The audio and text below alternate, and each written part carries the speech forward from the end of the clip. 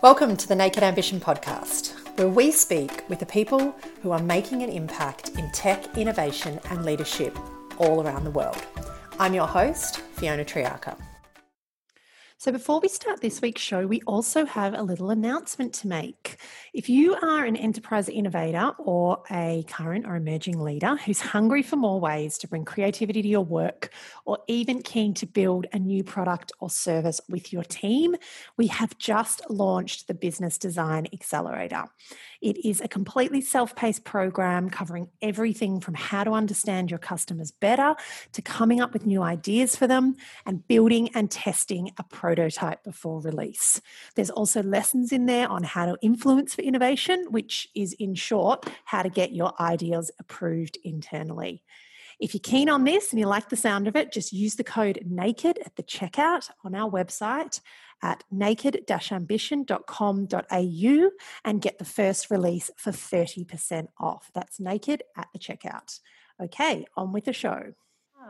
So welcome to the Naked Ambition podcast, where we speak. Fiona. How are you, Michael? I'm great. Excited to be here. Yeah, really good to see you. Yeah. So thank you to everyone who has tuned in live today on the Naked Ambition podcast, where we speak with the leaders who are making an impact in tech, leadership and innovation all over the world. I'm your host, Fiona Triarca. And our guest today is Michael Spiegel. So welcome again, Michael. It's so good that you're able to join us here this afternoon. How are you doing? Good. Thank you very much. And it's an absolute privilege to be here. I love the work that you do. As you know, I'm a big fan, and it's great to be here and share this with you. Awesome. Well, it's always good to have fans on the show. We like that. That's a good start. So I'm just going to tell for everyone who's listening out there a little bit about Michael before we jump into some of the questions. So Mike's actually the Exec General Manager at the moment at State Trustees. He's been there for just over 12 months. Yeah, about 18, yeah. 18 months. And his vision is a pretty grand one. He's going to humanise this 80-plus-year-old institution. They're recognising some of the changing demographics here in Australia from their customer base and trying to capture some of these new markets as well, both from their customers' perspective and employees. So Michael has had a pretty spectacular career both here in Australia and internationally as well. You'll hear some of that come through as we talk about some of the things that he's doing at State Trustees. But just to give you a little bit of a lead in here, he was part of the team that established a world-first automated antibody, I'm stuffing this up, Mike, antibody facility here in Australia. He's been part of an app startup, a German NDA engineering company. He has DNA, that is, and multiple management positions across tech, startup, finance and banking. And he's also been the non-exec on quite a few boards across banking, innovation, health, medical, and that actually happens to be how we met each other as well, originally sitting on a board. Yeah. So, Mike, I'd love to jump in, let's get straight into the thick of it, because this is obviously a massive time of transformation for State Trustees. And as you said, you've got this big vision to humanise this 80-year-old org. Can you tell us what's going on? What's brought this about, first of all? Well, I think it's been a long journey, and thank you again for having me. So State Trustees, people might remind, and I was a public trustee of Victoria, and so we're here for all Victorians to help them with their financial health and administration for people who have capacity and for people that don't. Mm-hmm. So we're a very diverse organization because of that fact, of the people who we help. But it's been a government-owned company, and it's gone through different iterations. And what's brought this about is a combination of external and internal factors. Firstly, and I have to give credit to all the people that have worked at State Trustees for so long, is that they realized that they were vastly under-resourced. They were not able to be providing the service that they wanted to their clients. They are, and I know a lot of leaders say this all the time, but it is for sure the most passionate workforce I've ever had the privilege to work with in terms of how they support vulnerable Victorians. And so they understood and knew what was going on. And what happened in 2018, there was an ombudsman report who called out a number of issues that were happening with State Trustees and a number of cases where we quite frankly failed a number of people and families. And so that was a combination of those events And I was brought in shortly after that, and one of the sense I had from the employees, they were very thankful for the ombudsman report because it actually was showing publicly what they already knew and some of the stresses they were under. So the need to transform the organization was already there. I myself and the rest of the executive that were brought in are here to do that. And I think my background was something that was attractive to be able to implement some of that transformation. When I was approached for the position, and I was approached by some headhunters, my first question was, why me and who's state trustees? That was literally, I didn't know much about them at all. And so that was the first little taste of what they were doing. And I was hooked from the beginning. So tell us what's happened since you've got in there. So, I mean, you've got a big vision. You're talking about it was a challenge that you recognized really early on. Give us a flavor for some of the things you're working on. Well, I think that the first thing to recognize was the work that had come before. So just before this happened, and as a result of some of the issues, the staff had revamped and explored their cultural values, which was really fantastic. And the cultural values that they came up with was care, unity, and passion.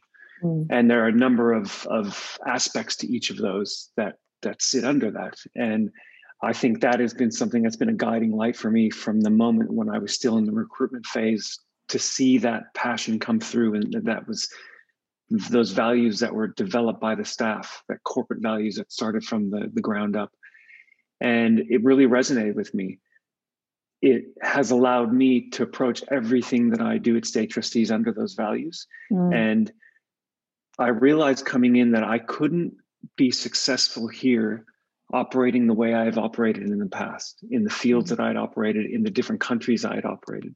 It was a very different organization. It was a different context.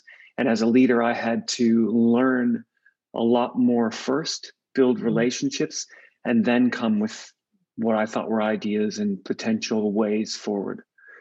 And I think that's been a massive learning for myself as well. It's the first time in my career where I think I have truly brought both, well, my whole self, that kind of corny saying where you bring your whole self to work.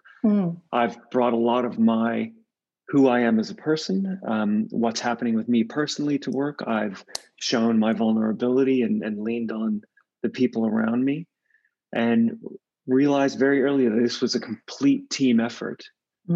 That was what was going to make us successful. And for me, it was a revelation. I think I've learned more than I've taught there. What do you mean you couldn't be like you were before? What were you like before in other organizations? How did you get stuff done before that? That's exactly it. I was focused on getting stuff done, and that was really the main focus. And so get it done at all costs, hustle, fast, innovative, creative, go, push, drive. But sometimes didn't take in the personal human context all the time. So not to say that I didn't build good relationships and mentor people and develop people, but I also drove people in ways that probably they weren't ready for. I, for sure, across my time, burnt bridges I shouldn't have burned, and didn't have the wisdom to realize that life and whatever career you're in at the moment is a marathon. It's not always a sprint. And so what we often think about in tech is this single entrepreneur coming in with this amazing idea and then driving it all themselves, and then the world going, oh my God, look how great they are, and thinking that they do it all themselves. And that's not the way things work. It's not you. There are many, many people involved in every step of the way. And that's with every organization. If you look at, I was listening to something on Harvard Business Review this morning as I woke up about Steve Jobs and about the people around him that influenced him to make decisions he made, that he fought tooth and nail. He fought tooth and nail to not make the iPhone. It was the people around him that convinced him to make it. And that's the fascinating stuff you don't always hear about. And so now I more want to bring people along, and I want to make sure that I'm not going too fast because I have a certain path I want to go down, or that I have a certain personal goal I want to achieve. And I tell this now to the people that I'm leading, especially my direct reports, my managers. They're people who I am training and coaching and mentoring them to become leaders. I'm not mentoring them as managers. I'm mentoring them as leaders. And one of the things I tell them, you keep going at the pace you want to go back, you're going to turn around and you're going to see that you're all alone. There's no one that's come with you. They've pulled out of the race. They've stepped aside. They're having a drink. They're not there with you. And you have to have them with you. We have to do this together. I need you with me as well. Cool. So some interesting cultural reflections there. What are some of the things that you and the team are working on at the moment? How are you bringing the team along on some of these transformational projects? Yeah. So a couple of big ones. There's number one is we are really taking what we're calling a deep dive into our deceased estates area. So our deceased estates areas where we act as the executor for estates for families who've lost someone. Sometimes those are people who have no family, no one, and they die often intestate, what we call, where they have no will and no clear beneficiary. So we act for them, and that's our legislated mandate. And then we act for families who've chosen us to be the administrator of their estate. And because we're the public trustee, we have a unique role in society that we're able, as an organization, as a company, to act as the executor, whereas normally it has to be an individual, but we're allowed to by legislation. And so it's a very unique role, but it has been one in which that service hasn't really had a comprehensive review and change for at least a decade, but I would argue even longer when you look at a real comprehensive difference in the way it's delivered. And so we've been doing that work and research. And I say research because it has started with very in-depth customer insights research, quantitative and qualitative, employee insights and engagement, and stakeholder engagement. And so that's been going on for minimum 6 months to even longer that we've been working with external market research partners, with ourselves, very closely with a lot of clients, and having a real deep dive into that area. And as you can imagine, Fiona, it's a time when a lot of people are in a very distraught position. They've just lost someone and they don't know what to do. And we need to help them through a very trying time with something that is extremely technical, extremely legalistic, legislated, compliance-driven. And it's not a time when people are able to take in a lot of technical information, but really need someone to partner with them to make sure that every generation in that family is taken care of during that time. So we're on a real path to make that as simple and as human and as strong a customer experience as we can. And that hasn't always been the case. We've I think we all understand that we haven't provided that best service to everyone. Having said that, we're providing a really great service to a lot of people now. To give you an idea, we get last month, and this is a trend month on month, we had 14 unsolicited compliments from customers writing to us, to me, to tell how great the service was. And we had 4 complaints, and 2 of those complaints were not complaints. They were within our SLAs, they were within our processes. So they were grievances the customers had, but it wasn't by anything that we had done wrong. So when you start to look at that ratio, because it was reversed, it was by far tens, dozens of complaints a month, if not more. So we're turning that around. We're starting to take a very humanistic approach, reaching out to our customers and our beneficiaries much more. The other transformation we're taking is in the digital space. And we're starting to create a lot of digital product and digital services that will enhance our ability to be customer-centric and customer-focused, and have in-depth conversations with people on the important aspects of what we do and our expertise, rather than the administrative operational ones. So take a little bit of, the repetitive, non-intelligent tasks that we can automate. We're really exploring how we can automate that. And one of those has been the way we approach that has been through a lot of help from you guys as well through Naked Ambition, is putting my teams through design thinking workshops and approaching the problems that we're looking at with a very different lens than we have in the past. So interesting to hear sort of some of that transformation. So you've reflected now on, I guess, two things: the pressure, almost external pressure, that came with this Ombudsman report, which was the burning platform, I guess, for the organisation. We know that we need to change, and you've spoken about there not being a resistance to change actually internally. People welcomed it, if anything, now that that was out in the open, now that we can do something about this and we know where to focus. But I imagine also being, an organisation that was previously government and has been through a lot of those changes, is there still some tension internally around that kind of old culture versus the new culture, where you want to move towards? I know you said, which I think is a really nice analogy, that how do we make sure people are with you, making sure that leaders bring people along with them or they're going to be alone. But at the same time, there's always that tension for every leader of like, we still have to move quicker than maybe we want to. Yeah. Is that happening? What are your reflections on that? How do you get around it? That's a really good question, and the fast answer is absolutely. We have all of those tensions, and one reason people resist change is because they focus on what they have or have to give up instead of what they have to gain.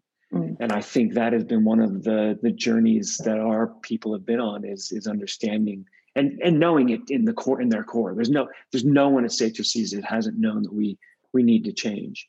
Now, there are different ideas of how that should happen, and we have a lot of those tensions. So one you mentioned was government versus private sector. So we are a government-owned company, but we are still a company. Yeah. And so we have the tensions of having a responsibility as a government entity to focus on the well-being of our clients, being Victorians and Australians. And secondly, to be able to fund those operations and that service so that we can continue to deliver it better and improve and go down continuous improvement paths. We have tensions between understanding who our client is. So our client, when it's a deceased individual, is the deceased. It's not the family. Yet what I say to that is, we cannot speak with the dead. We cannot understand what they want anymore. We need to adhere to their wishes. But our clients now are their family, are the beneficiaries, and all the people that are impacted by that person's passing. And so we need to engage with them as well. And we need to make sure that we're taking care of their needs and wants. And they're not always the same. Yeah. They're not even the same between themselves as a family or a unit or friends and family. And it's not the same as what the person who's passed away wanted. And so we have all those tensions. We have tensions between bringing in revenue and making money and just being a service that's people sometimes expect to be free. Yeah. So the analogy I use is, in some ways, we're very much like a social enterprise. We have this social mission that we're focused on, and yet the way that we implement that and the way that we do the work we need to do in order to achieve that vision and mission is through commercial facing products and services. Yeah. And it's through revenue generation services. We have tensions between different areas. Sometimes we have one area which is wholly focused on providing financial administration services to people who do not have the capacity to do that themselves, and another area which wants to be able to provide market-facing products, financial products and services to people of all different types of socioeconomic backgrounds. We have tensions with the fact that 95% of our customers speak English as a first language at home, and yet we know 26% or more of Victorians are speaking 2 or more languages at home. So there are so many of those tensions. And I think the one guiding light and the glue that puts it all together is a razor sharp focus on the customer experience. And we express that a little bit differently. And one of the models that I've brought in has been, it's a formula. It's my science background coming through, I think. And so I geeked out and came up with a formula. And the formula is BX, which is brand experience, equals CX, which is customer experience, raised to the power of EX, which is employee experience. And the way that we talk about this at State Trustees is that we cannot maintain a sustainably high level of customer experience if we do not improve the life for our people, that our employee experience isn't a robust, motivational, healthy experience, one where we build strong relationships at work, we build strong relationships with our customers. And when you do that, that employee experience has an exponential impact on customer experience and back to the brand. So the brand is the effect of that employee, that exponential employee effect on our customer experience. So and vice versa as well. I mean, I love that. And I think vice versa, because it's, providing that greater employee experience is far more satisfying for people from an employee experience perspective. Yeah. It's often like an unexpected outcome of a great CX. So one of the corollaries to this is, and something that I'm researching, is on what makes high-performing teams. And a lot of my recent research points to, and this is supported by a number of global studies with we're talking 55,000 individuals and big sample sizes, and comes from work that Brene Brown has done in Dare to Lead, and Tim Collins, and a lot of big thinkers in this space. And what the data is showing is that one of the biggest, if not the biggest, corollary or parameter that is going to affect a team becoming high performing are the strengths of the relationships in that team, are the friendships that those people have with one another. It's not having the best grades and results at university and the highest, being the number one salesperson or being the number one customer service person. It is that team trusting each other, liking each other, knowing how to act, who to go to for the weaknesses that they need to get supported in themselves, the strengths they need to rely on from one another. And that's been a big eye opener for me. And it's been because I've created high performing teams all over the world. And when I look back on them, it was a combination of that culture and those relationships internally. But I never was able to verbalize that or understand that for myself. And so we're understanding that more. And that's something that we're really trying to drive and to look at now. How do we create programs to give people the space to create friendships? So should we be sending them on a course on leadership, or should we be sending them on a course about how to build strong relationships? That's the kind of questioning we're starting to do. Or should you just be sending them all out for a good day together? Maybe. Exactly. Should we all pause and let's celebrate more the things that we're achieving? Yeah. And now with COVID and everybody working away from the office and potentially going into more of a silo mentality, it's more important than ever. We've onboarded more than, I think, 80 people during COVID. Wow.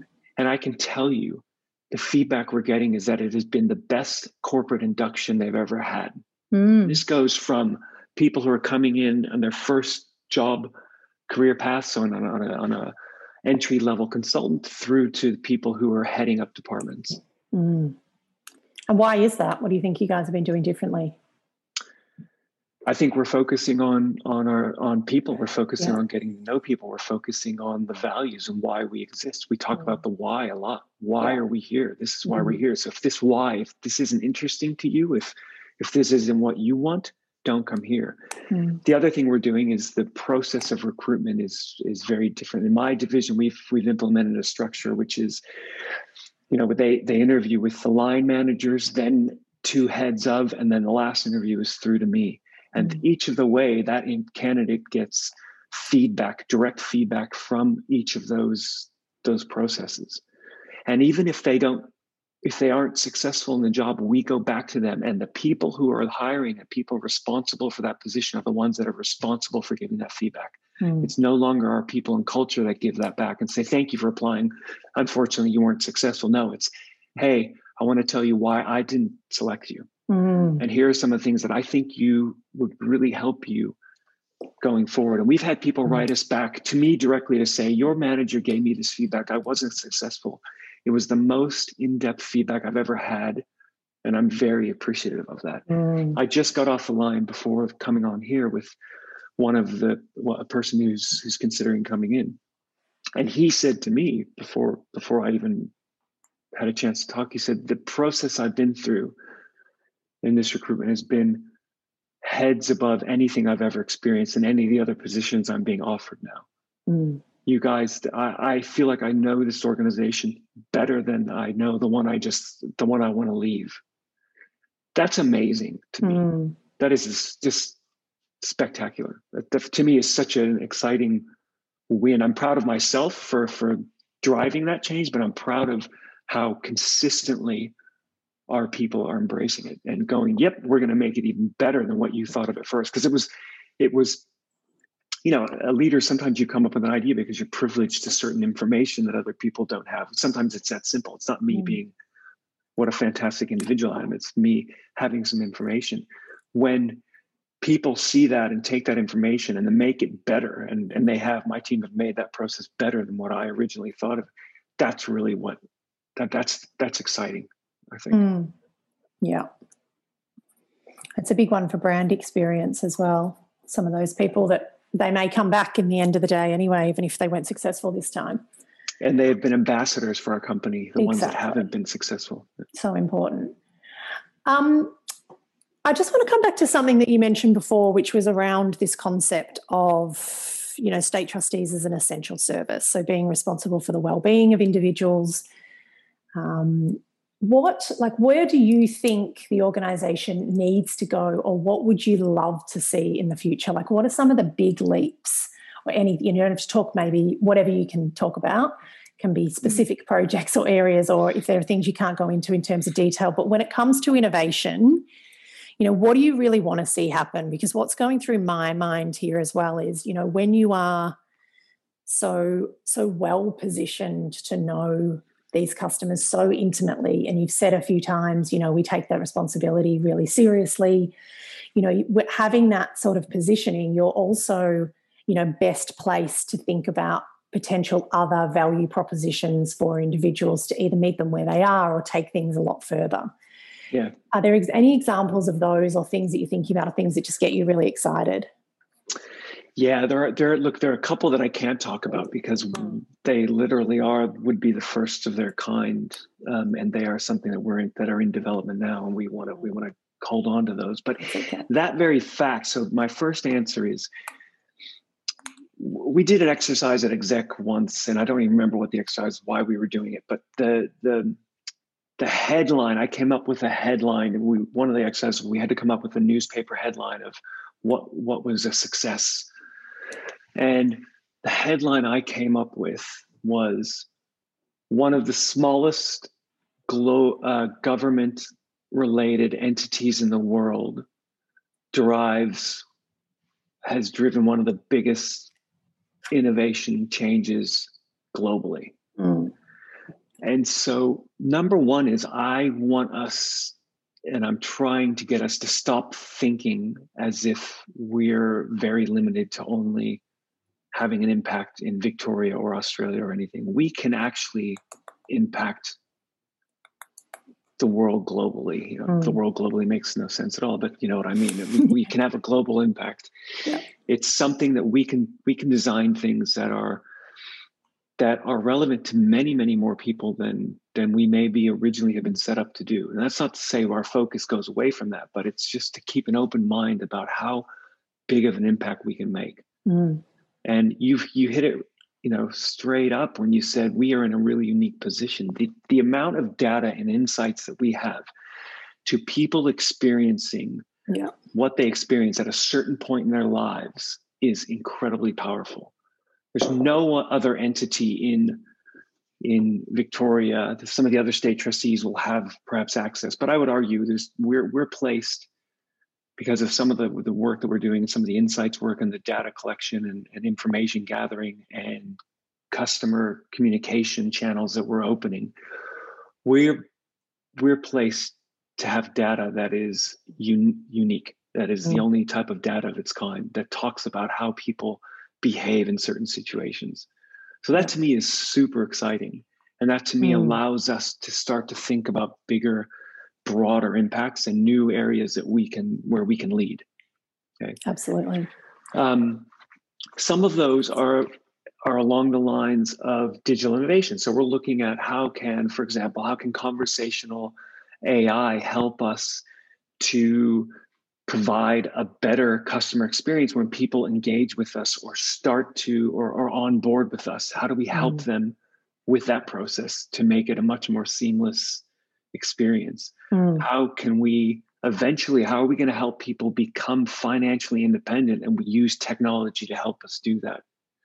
How do we help people self-serve in a space that we deal in, which is succession administration, life succession, life admin? How are we going to help them really manage and take on more of that and educate them to be more financially savvy? And how are we going to help people who are in very dire straits bring themselves out of it? We are, one of the ways that people look at us is we are the executor, or we are the provider of last resort for many people that no one else wants to deal with. There are lots of trustee companies out there, right? But they want the very wealthy clients that have large estates. They don't want somebody who has $1,000 in the estate but has no one that's going to help them. And that $1,000 might be the difference between them eating for a while and not eating for a while. We deal with such a diverse range of people, from the people who are living on the street, literally, that not even the banks or their service providers want to deal with anymore. We're the last people to talk to them, through to very, very wealthy. To even share, I've had a very personal experience with state trustees, and my brother was one of those people. So he'd suffered from schizophrenia for 20 years, and it was the state trustees that were responsible for allocating financing to him, even though there was still parental support and family support. He was one of those vulnerable people who couldn't manage their own finances because of, drug addiction and lots of other problems. And so it was managed by state trustees. And it's, thinking about, when you talk about the nuance of every single customer and every single situation. I mean, if I even think about my brother in isolation and the sort of stuff, I mean, I think state trustees were actually amazing to him in the most part, but like what people must have had to deal with on the other side of that for, I want my $15 now for my pack of smokes. I want this for this, also knowing where the money's going and those sorts of things. And that's just one case, that state trustees manage, but our family manage. But, there's when you think about that from a customer experience point of view, the different, like the spectrum of the sorts of challenges that you're dealing with, but also even, how do you model for one person who is also so unpredictable in everything that they're going through, I think, which is so like an immense challenge, but even that's what I mean by that possibility as well, like the innovation possibility for the vulnerable, not thinking about sexier apps or these kinds of things, but like what is that really human innovation to be able to genuinely serve people in that moment, or the partnerships, with the other people that are also serving that individual, because it's, never done in isolation. So and it's so you're spot on. That I think the historic default about approaching that type of cohort has been do the least, exactly, do the bare minimum, just do whatever it takes to have it not become too big of a problem, and also to be able to, with very little funding, just make sure we're just keeping a person alive, no matter what their condition. And thank you for sharing with that, because I know that's a very personal experience, and I also know how difficult that's been for you and your family, and I know how difficult it is for many of with the thousands and thousands of our customers. And the point that is so dramatic, and I think you explained it so well, is that there is no way to go in and do some insight study and some quantitative research and say, okay, now we're going to provide this product that services all of those people, because your brother is one example. And imagine the myriad of complications that he has just as a person living with schizophrenia. Then multiply that out by all the different conditions that we have of people who have different conditions. And one of the biggest messages we're saying is there is no model or one size fits all. Nothing, what we touch is the same. Every estate, every person we administer, every family we deal with is unique. Every single individual. So we can't get quantitative data and create a customer journey that is going to capture all that. We would have to create thousands of customer journeys. The way to approach it, that I believe, is by taking a customer-centric view no matter what. If we say, what is the customer experience here going to be? What is that customer experience? That individual customer, then there's very little we're going to get wrong. We may make mistakes.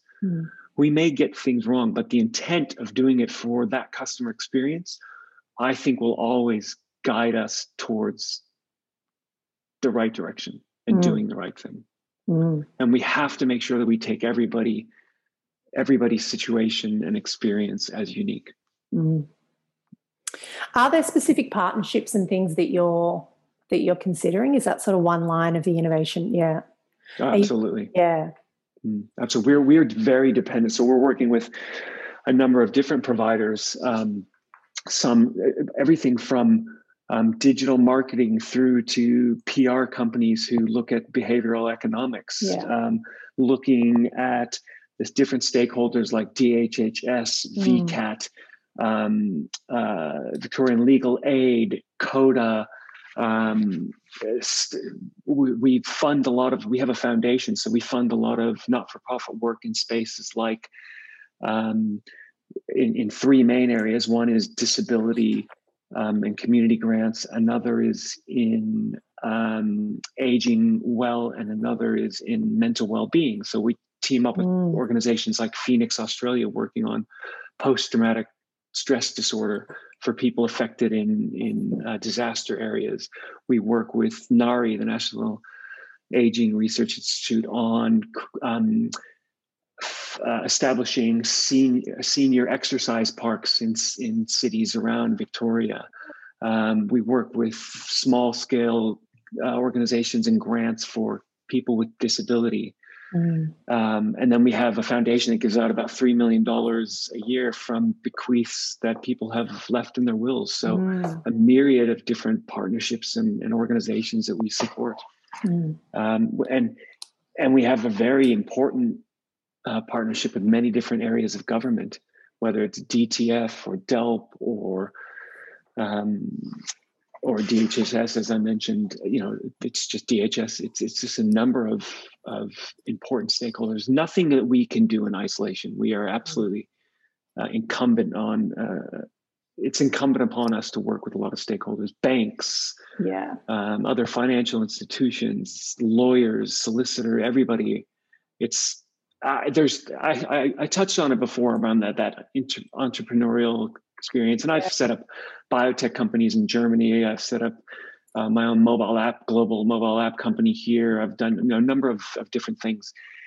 You're never alone. We are all reliant. And I wish I had learned that early on, that there's no such thing as a transactional relationship or experience.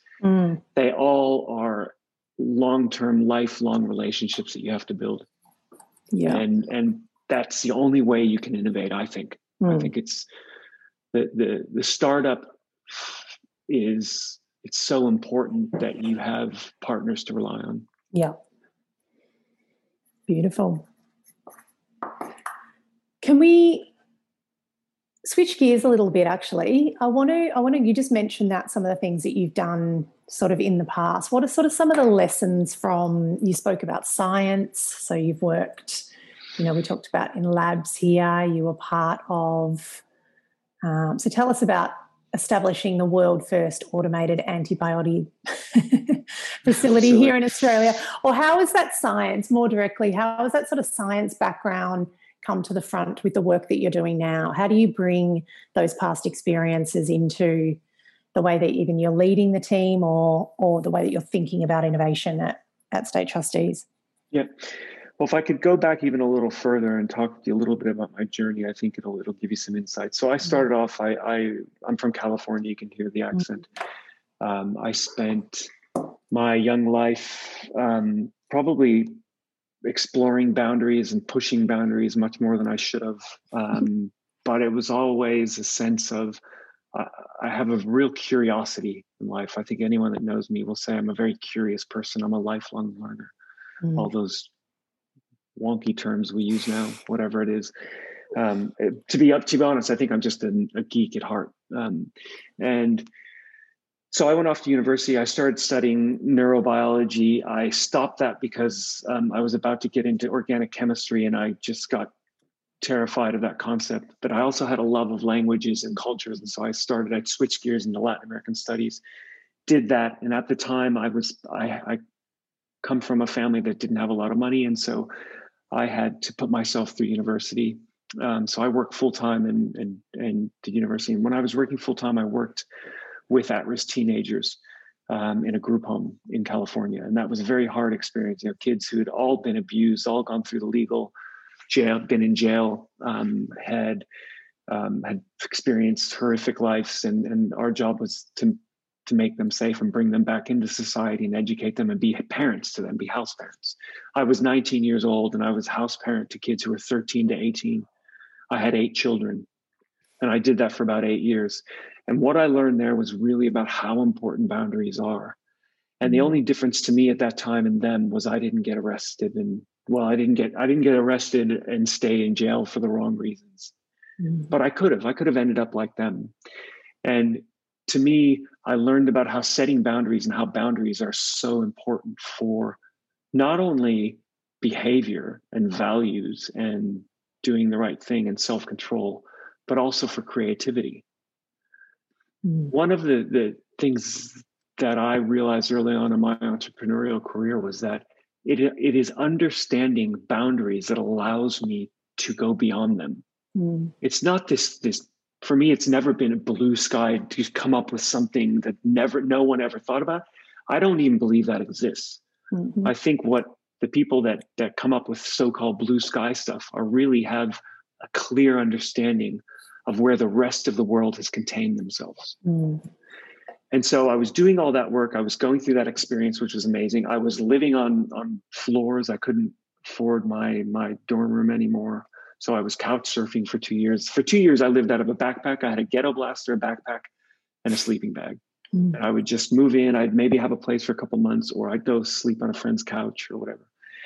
And so that whole experience, and I think the thing that I have is drive and resilience to just keep pushing and get through stuff and live through hardship.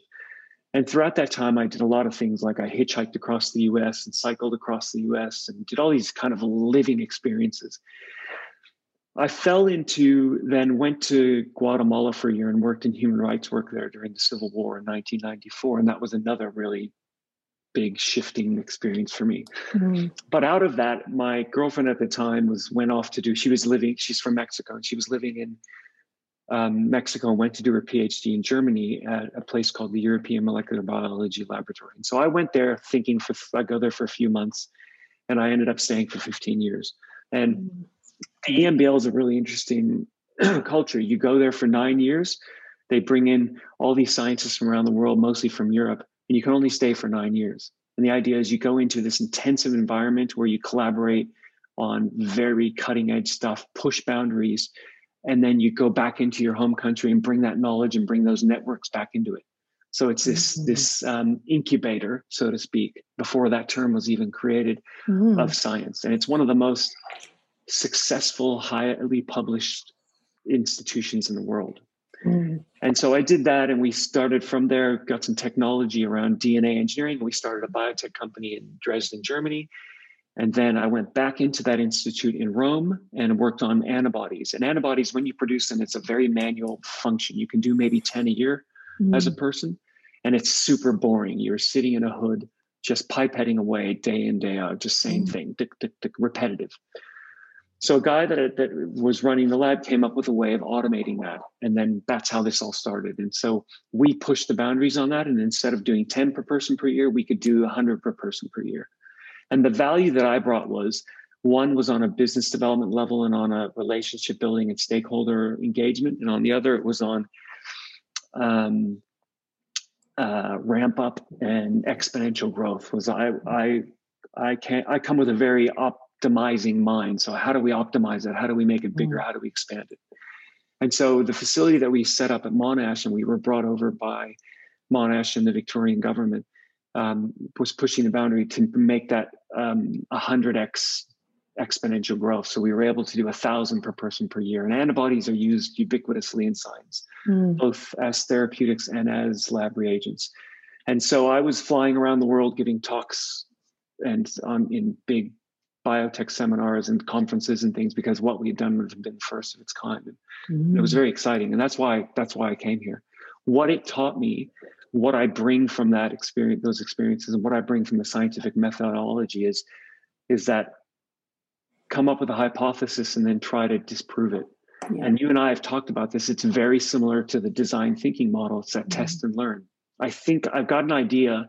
I want to see if it's right. And so you test it and you try to disprove it and you try to break it down. And if you can't break it down, then you're onto something, right?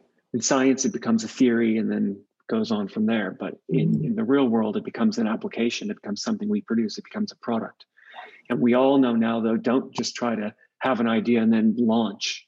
You're gonna fall flat on your face. The world's too complicated. Customer needs are too integrate, customer segmentations, different journeys, et cetera. You need to understand what those are. So test and learn. Test it out. Put your toe in the water. Put it into the market and see how the market responds, and then come back and make those adjustments. So based on that feedback you get. So that kind of virtuous cycle. Does that answer your question? That's Absolutely. The real fast. That's the fast version. But I am focused on creating on that novelty, creating something new, finding out what differentiates me or us against what's already existing. And then taking that, and then I think what I have now is I understand what that next step is, that exponential growth or even that expansion. Very different to the startup phase. Yeah. A lot of great startups fall flat when it comes to building because it's a very different way of working. It's a different, there's a different set of needs and there are different pressures. Great career. Great summary as well. It's such an interesting link. Where do you want to the thing that the thing I've realized from, and there's, some people who are very important in my life, another thing they tell me is I've had so many lives, and I really have. And I used to think, so I understand that when I went to EMBL, the Molecular Biology Institute, I was amongst all of these genius PhDs. And we have, I don't know how many people that Nobel laureates have come out of there. I've lost count. It really is. It's this hotbed of brilliance in science. The thing, though, is that it's scientists, as we know, and the stereotypes are true to some extent, because they're very focused on one thing. They only have, they're very narrow in their capabilities often, and they don't understand a lot of the other parts of the world and other strengths. And I used to just feel like a complete imposter.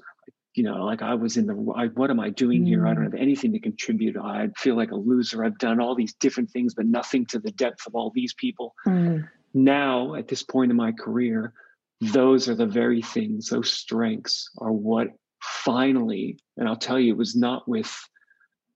has not been easy. I don't know that I want to do all that again because it was really hard. It's almost like going through puberty every 5, 6, 10 years, whatever it was, and having to endure that. But now I feel like I'm an adult. And so I have the insights quickly that come to me in certain situations that other people might not have. And I draw on those teenagers. I draw on the people that I know from Guatemala. I draw on the people I met hitchhiking across the US. I draw on the innovation from brilliant scientists, all that comes to me very quickly now without me even knowing it. Yeah. And so I almost feel like, phew, finally it's all paying off. Yeah. I think that'd be an encouraging message for a few people who are tuning into this, because I think like what you're talking about is that click, that moment where it's like, okay, these different experiences that I've had now are culminating into this greater wisdom, and in something that I'm able to use on a regular basis. So it's a signal of, well, yes, the hard yards, like you said, it's not easy, but I guess it's also a symbol of the role that you are in now, like where you find yourself now. That's always a good signal of, you're in the right role to do the work that you need to do in that moment. I hope so. I really hope so. It feels like it. And I would say to people, nurture those really difficult times and respect it and respect yourself going through it. And once you do, it will come back to it. You don't know it when you're in it. It's impossible to know it, but you will feel and be rewarded by that later on. I think, it's as simple as just knowing yourself that much better and going through experiences. But the more of those experiences you can have, I think the more value it brings to you, especially because we are living longer and we're not going to have the careers, just one career anymore. It's like, we talk about that all the time, but sometimes I think people still get caught up in the myth that they're going to study engineering and that's all they're ever going to have to worry about, or some physics and mathematical calculations in order to find out how that mechanical piece works. It ain't like that. Or even if people have subscribed to that not being the same job, you may still think it's going to be within the same sector, or, and the truth is actually very different. And it's heartening for a lot of people who might have found themselves at that crossroads post last year, looking at kind of new direction and how do I take things from where I've been. I think it's a nice pace to go, just to round it out and to get some final thoughts from you. So you talked about you're kind of in this moment in time where things are kind of clicking. What do you want to do? What's the big vision going forward? Your big impact? Well, one of the big visions we have, and that I have for my division especially, is that I want us to be the intergenerational partner of choice for Victorians. I want us to be a relationship and a partnership that is handed down between generations, because I think that's the role that we have to play. That's what State Trustees is here for. One of the visions I have for my people is simply to taste success and to taste what it feels like to work hard at something and see it pay off.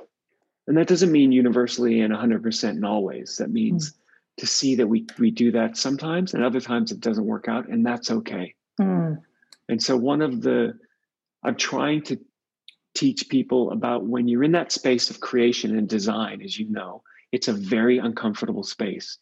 You're in this mix, you have all these ideas, they're coming from different sides, and then you're getting different sets of data telling you either correlating or contradicting. And you don't know, you're in this zone of not knowing which is the one to grab onto yet. But to be comfortable in that space, to know that that's normal, even though it's uncomfortable, because nobody learns. You don't learn from comfort. You learn from pain and discomfort. It's those moments that are the ones that teach us. And I think there's this quote by Toni Morrison that says, if you surrender to the air, you can ride it.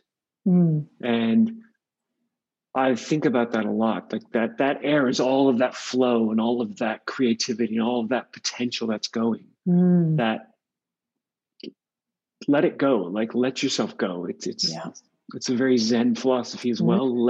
Embrace it. Don't try to stop it. Don't try to silence it. Don't let it control you either. Be in control, but make sure that you're willing to ride that air, ride that wave.